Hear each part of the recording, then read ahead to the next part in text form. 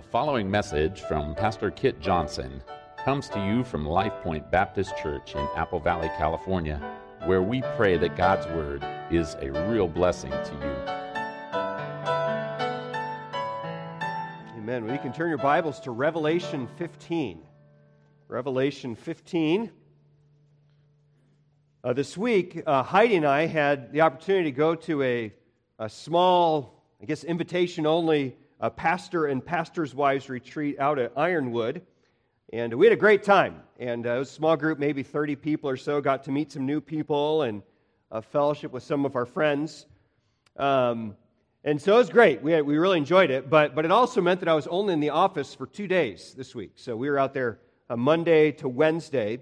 And so I didn't have a whole lot of time for sermon prep. So this morning, what I'd like to do is I'd like to preach the sermon that I was asked to preach to the group on Wednesday morning. And so my assignment for the service on Wednesday, and I guess all four of us that spoke during the week, our assignment was to preach on a truth about God that keeps me personally motivated and or encouraged in pastoral ministry. Now that's a great question for a pastor to think about. Now what truth is it that keeps me encouraged? I think especially, and my thought when I read the question was initially, what truth keeps me motivated, what truth keeps me encouraged when when ministry is disappointing and when it's painful, as it oftentimes is? But as I thought about the question more, what truth keeps my soul motivated and anchored? As I thought about more, I thought, I need to think as well from the other side, what truth do I cling to about God when life is good and when there are blessings in life? Because, I think, blessings oftentimes threaten our faith, threaten our commitment to God more than trials do. When life is hard, we know we got to run to God because we've got nowhere else to turn. When life is good and blessed, sometimes we begin to think, I've got this figured out and I don't really need God all that much, and so we start to lean on ourselves. And so the question is also a good question for any Christian to consider. What truth about God keeps you personally motivated or encouraged throughout life? What do you cling to? And what is a blessing to your soul? And we could have a great testimony service today just thinking through attributes of God, characteristics, truths about God that anchor and motivate our souls. And as you can see on the screen, I immediately knew that above all else for me, the goodness of God is the truth about God that I cling to and love above everything else. And so last week, as I was preparing to preach out at the camp, I spent extra time studying and meditating on God's goodness. And I had a blast doing it. I don't think there's any theological, exegetical study that I enjoy more than doing studies on theology proper, the doctrine of God, who God is. It's just a rich subject to spend time thinking about. And so I had a blast putting the study together, and I felt like I'd study, I'd work on this for a couple hours, and I'd get done, and I felt like Moses coming down from Mount Sinai, just full of glory, thinking about who God is and how wonderful He is. And I pray that just walking through this doctrine today will be half the blessing to you that it was to me last week. And so I'm going to tell you up front, this is going to be a little bit different sermon than normal. It's going to be a true topical sermon. It's been a long time since I've done one of those. And we're going to read lots of verses this morning. And I'm going to put up some longer quotes on the screen. And a couple of those quotes are a little bit challenging to follow, all right? Because they're not written for kindergarten. They're written for more scholastic studies. But if you track with me, and if you push yourself to think deeply about this attribute of God, the goodness of God, I think it'll be a blessing. I know it will be a blessing to your soul. Because there is nothing more precious, nothing more valuable for us as Christians than to know the glory of God and to be near to Him. And we'll also make a number of very important applications along the way, especially at the end of the sermon. So let's begin today. Let's think about the goodness of God. Let's begin with a couple of definitions of what do we mean that God is good. So this one is from, turn on the remote. This one is from Louis Berkhoff. And he says, we speak of something as good when it answers in all parts to the ideal. Hence, in our ascription of goodness to God, the fundamental idea is that He is, in every way, all that He as God should be, and therefore answers perfectly to the ideal expressed in the word God. He is good in the metaphysical sense of the word, absolute perfection and perfect bliss in Himself. It is in this sense that Jesus said to the young ruler, "None is good save one, even God." But since God is good in Himself, He is also good for His creatures. He is the fountain of all good. And then J.I. Packer, I love this statement from J.I. Packer from his wonderful book, Knowing God. He says, goodness in God as in man means something admirable, attractive, and praiseworthy. When the biblical writers call God good, they are thinking in general of all those moral qualities which prompt His people to call Him perfect, and in particular of the generosity which moves them to call Him merciful and gracious and to speak of His love. So both of those definitions reflect the fact that theologians typically view God's goodness as His overarching moral attributes. So if you've ever been through a study of the doctrine of God, typically theologians put the attributes of God in two categories: God's attributes of greatness and His attributes of goodness. Or you could also say His incommunicable attributes, meaning ones that we cannot take on ourselves. Like I am not striving to become omnipresent or omniscient, because I can't be everywhere at the same time. So there are some attributes of God's greatness that I will never have, all right? But then His communicable attributes, or His attributes of goodness, are the ones that I am to take on myself. They are His moral, ethical qualities. And so goodness is seen as the overarching quality that stands over all of God's moral attributes. And so God is both absolutely pure and perfect. He is holy, righteous, and just. But He is also compassionate, merciful, and gracious. To put it simply, Psalm 119, verse 68 says, "You are good and do good." That's a great verse. And so let's think first more deeply about the fact that God is absolute perfection. Absolute perfection. He is pure in every sense. And the Bible speaks a number of times about the fact that God is pure goodness.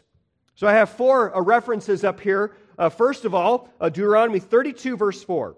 This is a great verse. The rock, His work is perfect. All His ways are just. A God of faithfulness and without injustice. Righteous and upright is He.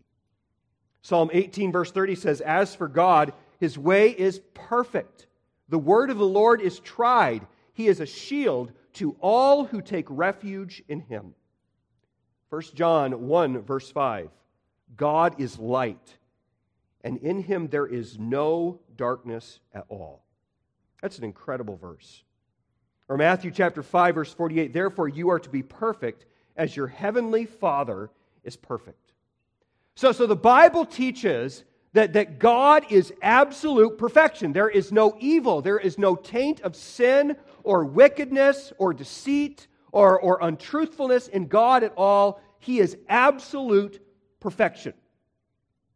Now that raises, though, a very important question.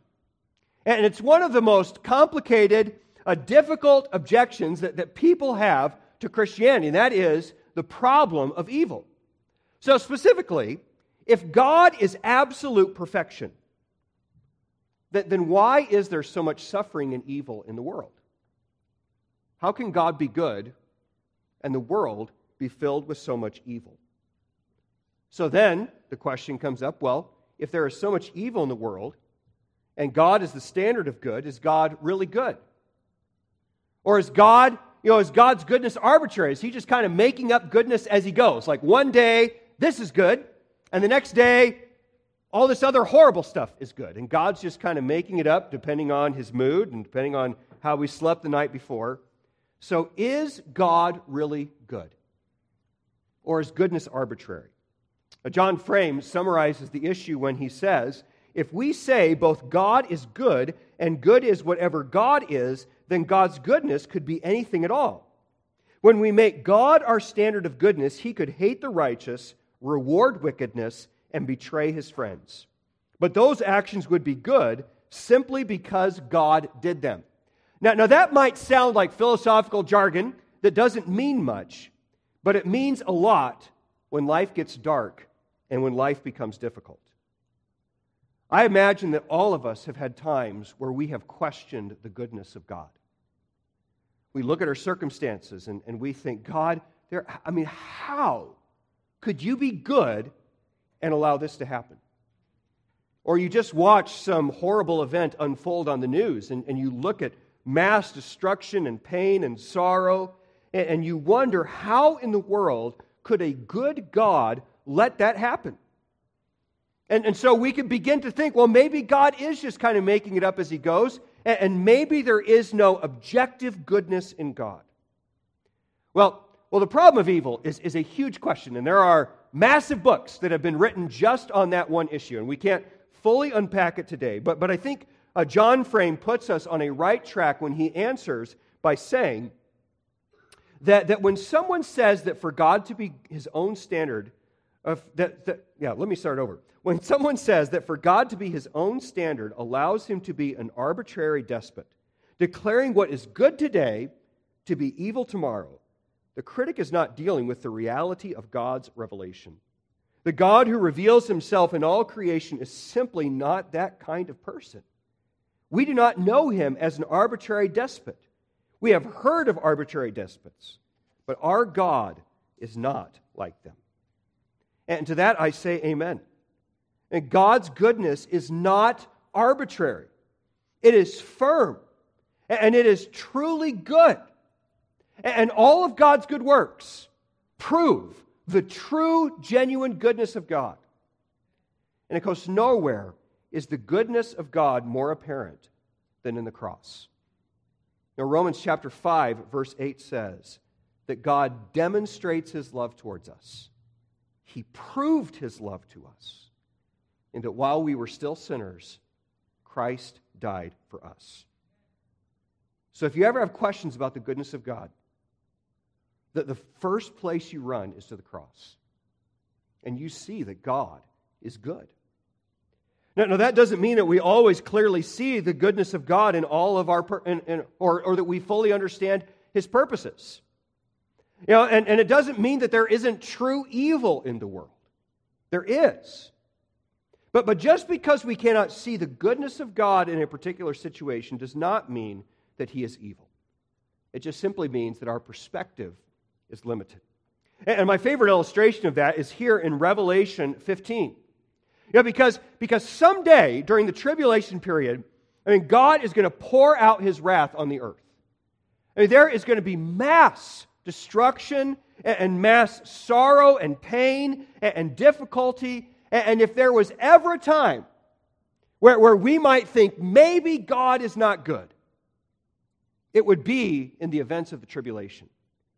And yet notice the scene in heaven in Revelation chapter 15, verse 1. It says, "Then I saw another sign in heaven, great and marvelous. 7 angels who had 7 plagues, which are the last, because in them the wrath of God is finished."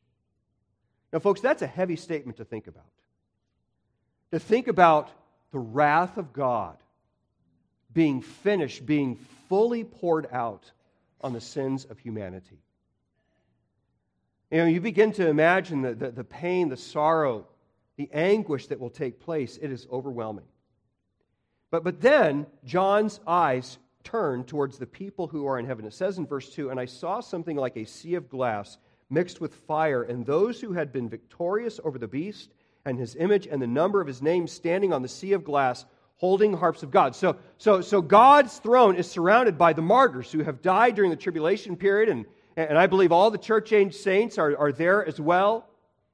And then notice their response to the judgment of God. It says in verse 3, "And they sang the song of Moses, the bondservant of God, and the song of the Lamb, saying, Great and marvelous are your works, O Lord God the Almighty. Righteous and true are your ways, King of the nations. Who will not fear you, O Lord, and glorify your name? For you alone are holy. For the nations will come and worship before you."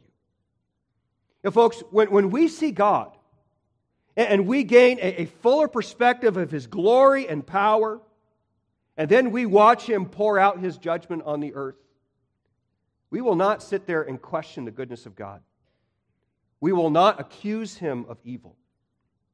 No, when our perspective is whole and we understand who God is and just how wretched and horrible sin is, we will worship Him as He pours out His wrath on the earth. And so the issue is not that God is evil in the pains and sorrows of life.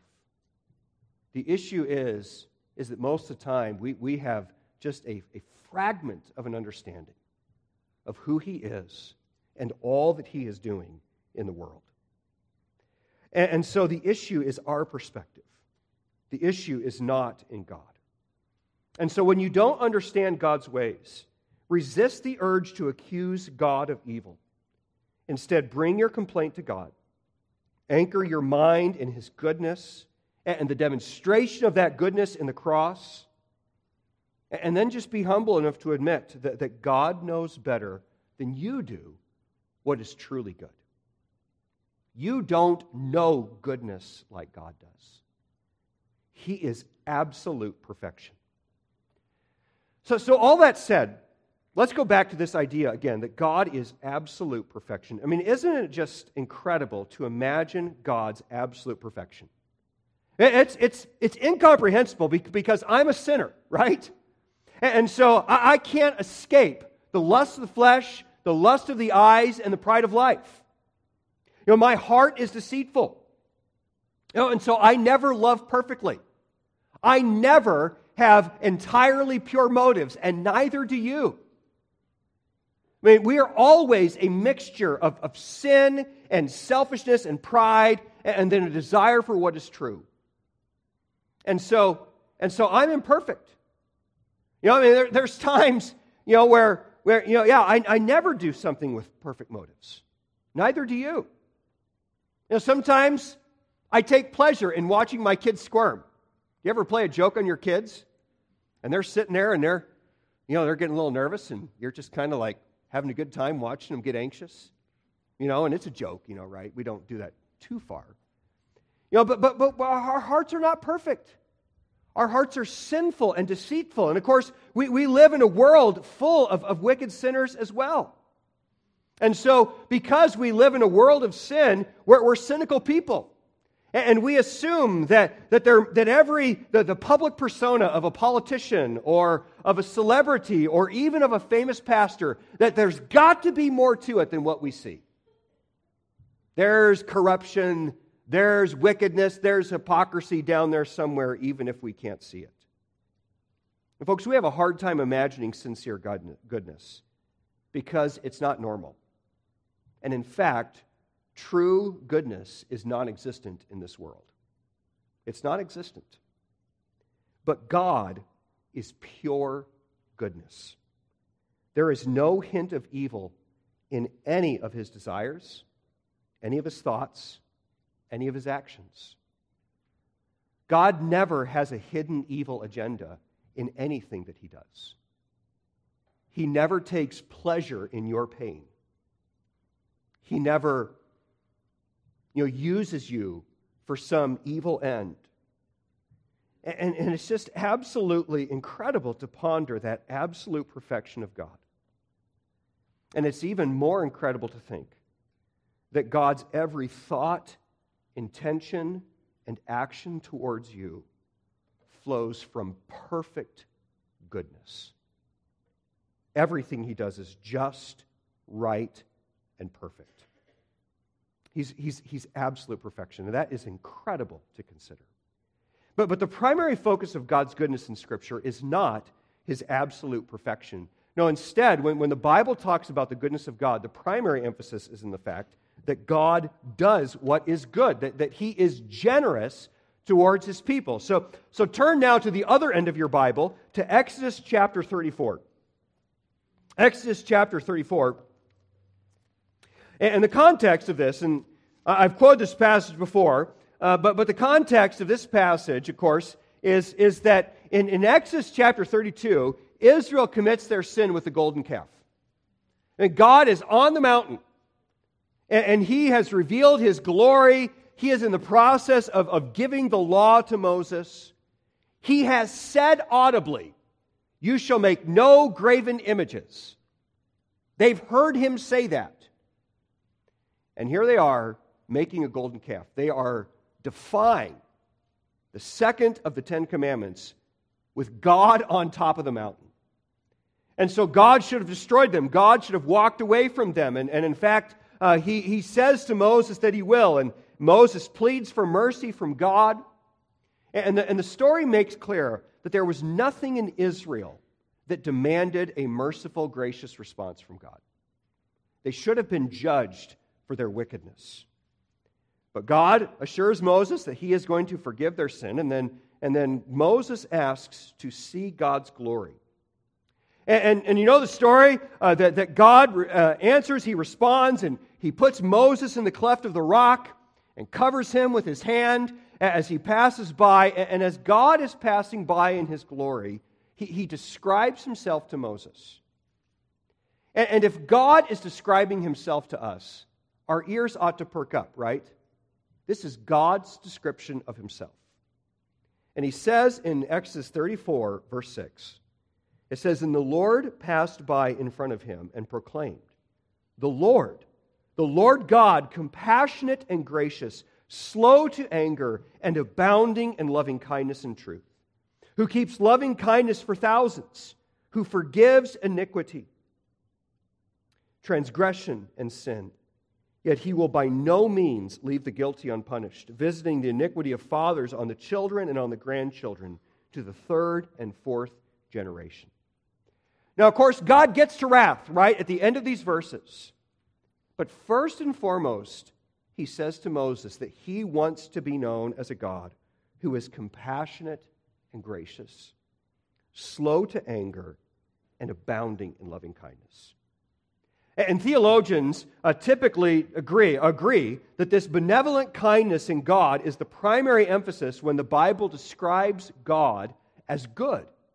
So John Feinberg says in his book, he says, when we look at the biblical concept of divine goodness, one major idea stands out. It is that God is concerned about the well-being of His creatures and does things to promote it. Of course, God is interested in doing what is morally good and right, but biblical writers capture that idea by referring to His righteousness and holiness. Moreover, because He does what is righteous and holy in His dealings with all, the result is the promotion of their well-being or their spiritual benefit. God seeks our good. And then I love this quote by J.I. Packer. He says that God's goodness is the quality of generosity.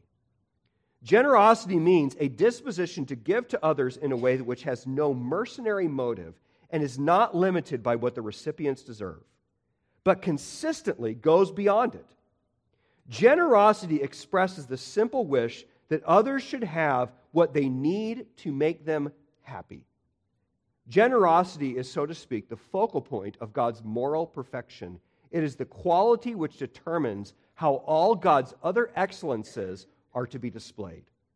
God is abundant in goodness, spontaneously good, overflowing with generosity. Do you read that quote and almost think, that's too good to be true? Right? Like when I read that was mine. You're going a little too far, Packer. You know, God desires my happiness. Is that so? You know, do I believe that? Or how about that statement that generosity is the focal point of God's moral perfections?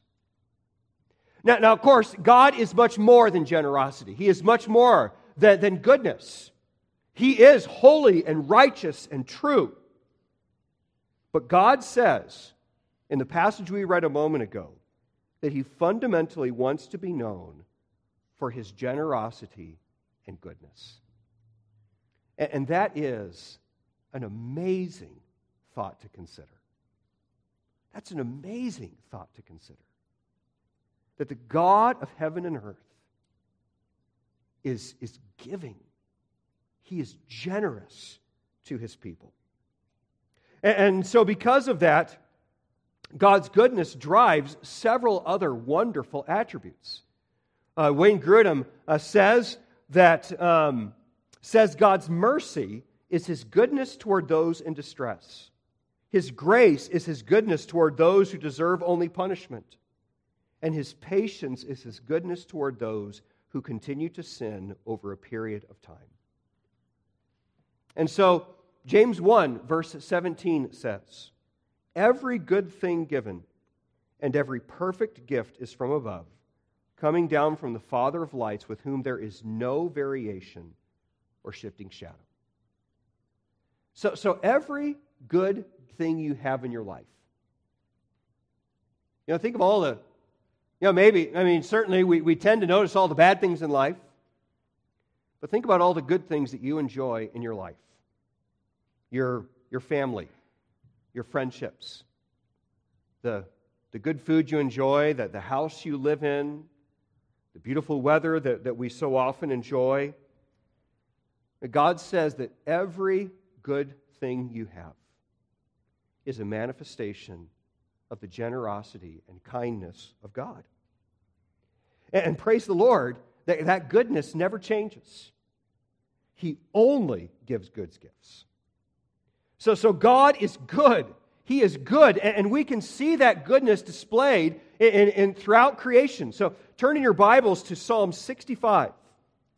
I want to read several passages in the Psalms because they are so rich and so wonderful to see. Turn to Psalm 65, and I want to read verses 9 through 13. This passage, I think, beautifully describes the goodness of God as seen in His creation. Psalm 65, verse 9 says, "You visit the earth and cause it to overflow. You greatly enrich it. The stream of God is full of water. You prepare their grain, for thus you prepare the earth. You water its furrows abundantly. You settle its ridges. You soften it with showers. You bless its growth. You have crowned the year with your bounty. Your paths drip with fatness. The pastures of the wilderness drip, and the hills gird themselves with rejoicing. The meadows are clothed with flocks, and the valleys are covered with grain. They shout for joy. Yes, they sing." Now, folks, that is a beautiful description of the goodness of God, but imagine the impact that this sort of passage would have had in a world that didn't have Costco. Right? Like we have no concept of not having food. Like we can go to all these stores around town, and there is food everywhere. But think of an agrarian culture in a relatively arid climate. And what the psalmist here is describing is overflowing goodness. Hills covered in flocks, lots of water, bountiful products and harvests. And he's saying in all of it that God's beauty and God's goodness is everywhere around us. So just think about the fact, that God and God's goodness is so apparent in just so many things around us. Think about the fact that God didn't just make our world functional. He made it beautiful.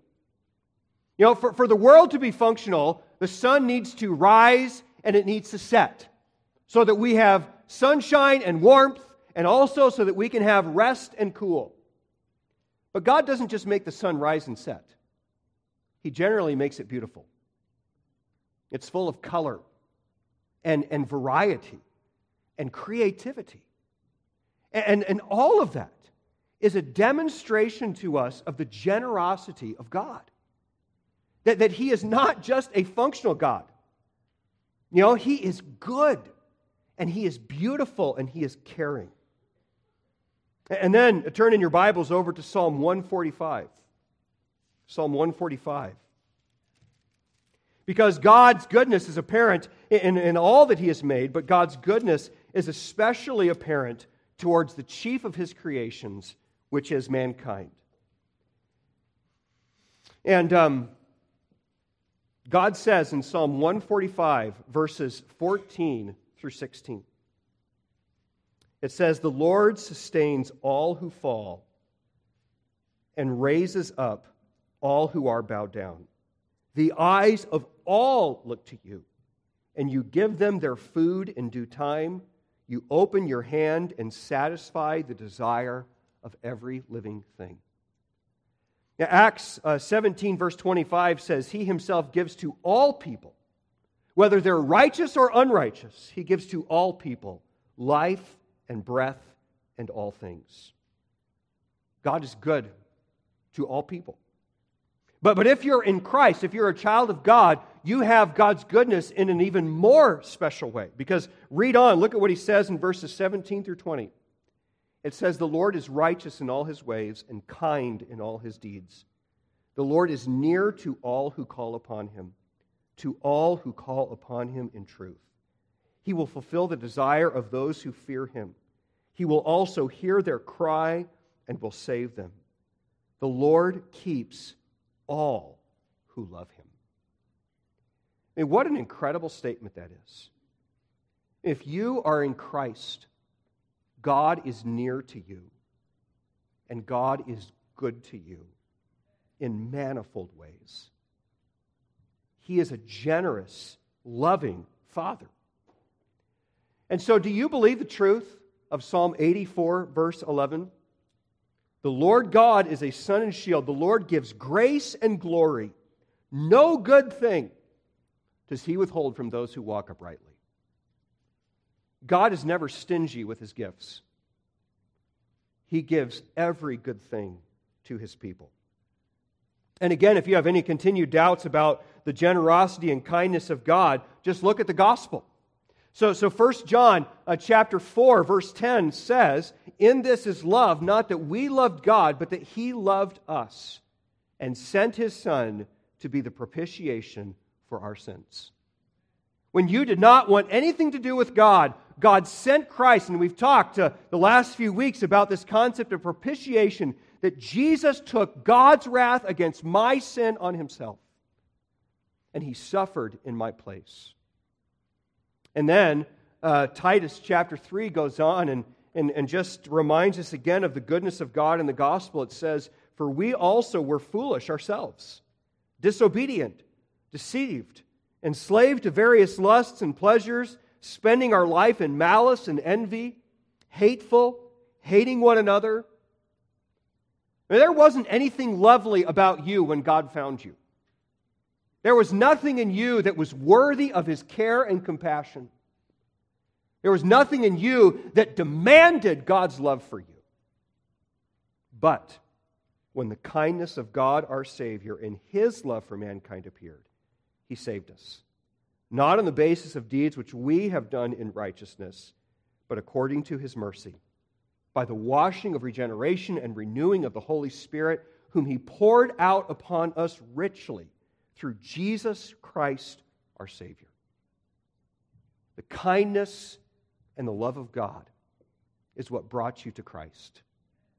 And that is the basis of your salvation. And gospel grace continues to flow for all who are in Christ. So Romans chapter 8, verse 32, I love the rhetorical question that Paul asks here.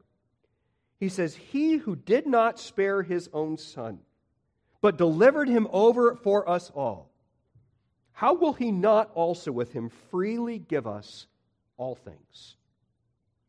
Now the all things there is specifically in context all the grace and strength we need to persevere in godliness and to pursue sanctification.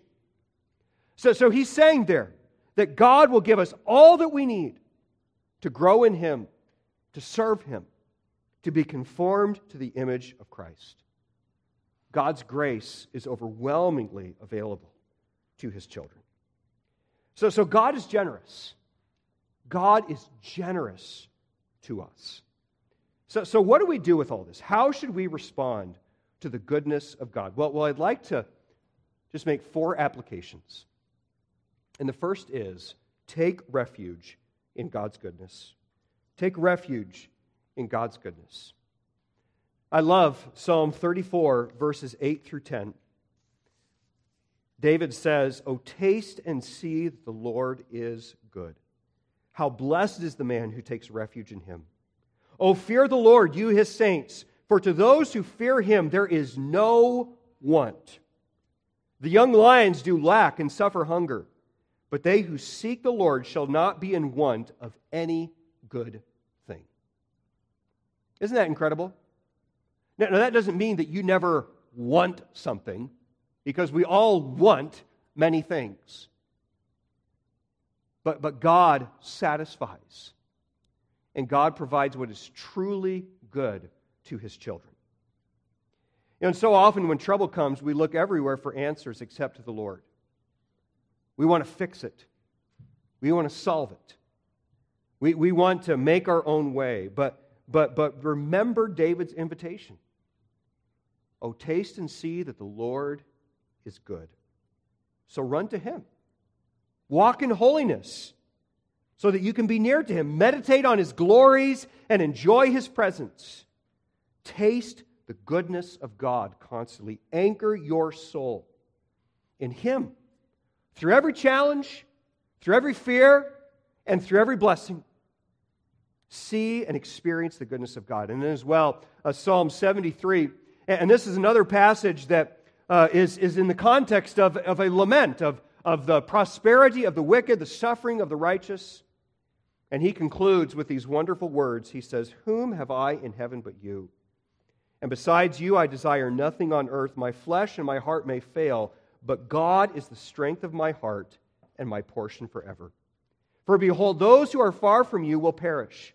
You have destroyed all those who are unfaithful to you." But here's the key statement. "But as for me, the nearness of God is my good. I have made the Lord God my refuge, that I may tell of all your works." I hope that's the cry of your heart, that you will find refuge in the goodness of God and rest in Him and desire Him above all else. And then a second application is pray about your needs. And I love Matthew chapter 7, verses 7 through 11. Jesus says, "Ask, and it will be given to you. Seek, and you will find. Knock, and it will be open to you. For everyone who asks receives, and he who seeks finds. And to him who knocks, it will be opened. Or what man is there among you who, when his son asks for a loaf, will give him a stone? Or if he asks for a fish, he will not give him a snake, will he? If you then, being evil, know how to give good gifts to your children, how much more will your Father who is in heaven give what is good to those who ask Him?" Have you ever been afraid to ask God for something big? Because that's just too much to ask for. And of course, we have to preface all of that by understanding that God has higher priorities than our temporal comfort. And of course, sometimes what we think is good actually is bad. But what Jesus is saying here is that God is generous. You know, a good father delights in the happiness of his kids, right? I mean, if we all have parents, and if you had good parents, you know that your parents delight in your happiness. And if you have kids, you delight in the happiness of your kids. You love to see your kids happy. And so Jesus says, your Father delights in giving you good things. So ask Him. Run to God with your needs. And then a third application, embrace whatever God deems good. And so Romans chapter 8, verses 28 through 30, or 29, says, "And we know that God causes all things to work together for good to those who love God, to those who are called according to his purpose. For those whom he foreknew, he also predestined to become conformed to the image of his Son, so that he would be the firstborn among many brethren." Some of you have heard me tell this story, and so I apologize for that. But this passage really hit home for me back in 2007 when we were buying our first house. And we bought a foreclosed house when we were living in Michigan. And you know, like anytime you buy a foreclosed house, everything goes wrong, right? And it took us forever to get into this house. We were living in a friend's basement. And just like there was just challenge after challenge after challenge. And finally it's moving day. Finally it's moving day. So I start calling around to get a truck, and guess what? Nobody has a moving truck. And I remember saying to God, "God, can't you make one thing easy? Like just one thing." And then I read Romans 8 in my devotions that morning, and I came across this passage, and you see there in verse 29 that what is good is not my comfort. What is good is that I be conformed to the image of Christ. Because when I am conformed to the image of Christ, I mean, that is the key to all blessing, right? I mean, the nearness of God is my good. So if the nearness of God is my good, then the best thing God can do in my life is to form Christ in me. And God is doing that. God is at work in his people. You know, and the issue, the problem so much of the time, the reason we don't see the goodness of God is not because God's not being good. It's because we value our comfort more than we value Christ-likeness. We value our comfort more than we do the nearness of God. And what we need to recognize and what we need to see, what we need to value is the nearness of God. And believe that that is my good. And so I want holiness because I want to be near to Jesus. I want him present in my life. Not for my glory, but for his. And so we need to embrace what God deems good and trust him that he is sanctifying us, he is changing us. So do not let comfort be the definition of good. Let Christ-likeness be the definition of good. And go after it with all your heart. And then finally, imitate God's goodness. In 3 John, verse 11 says, "Beloved, do not imitate what is evil, but what is good. The one who does good is of God. The one who does evil has not seen God." And so again, I mean, the best thing I can have, that the highest treasure is to be holy, is to be good like God is, so that I can be near to him. So pursue perfection. You're not going to make it in this life, but pursue perfection. Pursue his absolute perfection, and then be generous as God is generous, so that you can stay near to God and enjoy the goodness of his presence. Folks, God is good. He is good. So rest in the goodness of God through seasons of disappointment and pain, and then anchor your soul in the goodness of God into seasons of blessing, and see that every good thing you have is just simply a demonstration of the kindness of God, not of anything in you. And then pursue the goodness of God with all your strength. Heavenly Father, we are so grateful that we serve a good God. Lord, we thank you that there is no hint of sin or evil or vice in you. You are pure goodness, holiness, righteousness, truth, mercy, grace, compassion, patience, and on we could go. And so, Lord, I pray that you would transform our affections, that we would love you and desire you more than anything else this world has to offer. And may we find our joy in the nearness of God and not in the things of this world. And Father, I pray that we would trust you in the hard times and that we would glorify you in times of blessing. And that, God, we would strive after you and that we would manifest your holiness and your kindness in every relationship and everything that we do and say. And so, God, I pray, Lord, that your Holy Spirit would take these words, take the truth of Scripture, and minister to each heart. And Father, I pray that we would be changed, and that, Lord, we would seek you, trust you, and serve you. In Christ's name.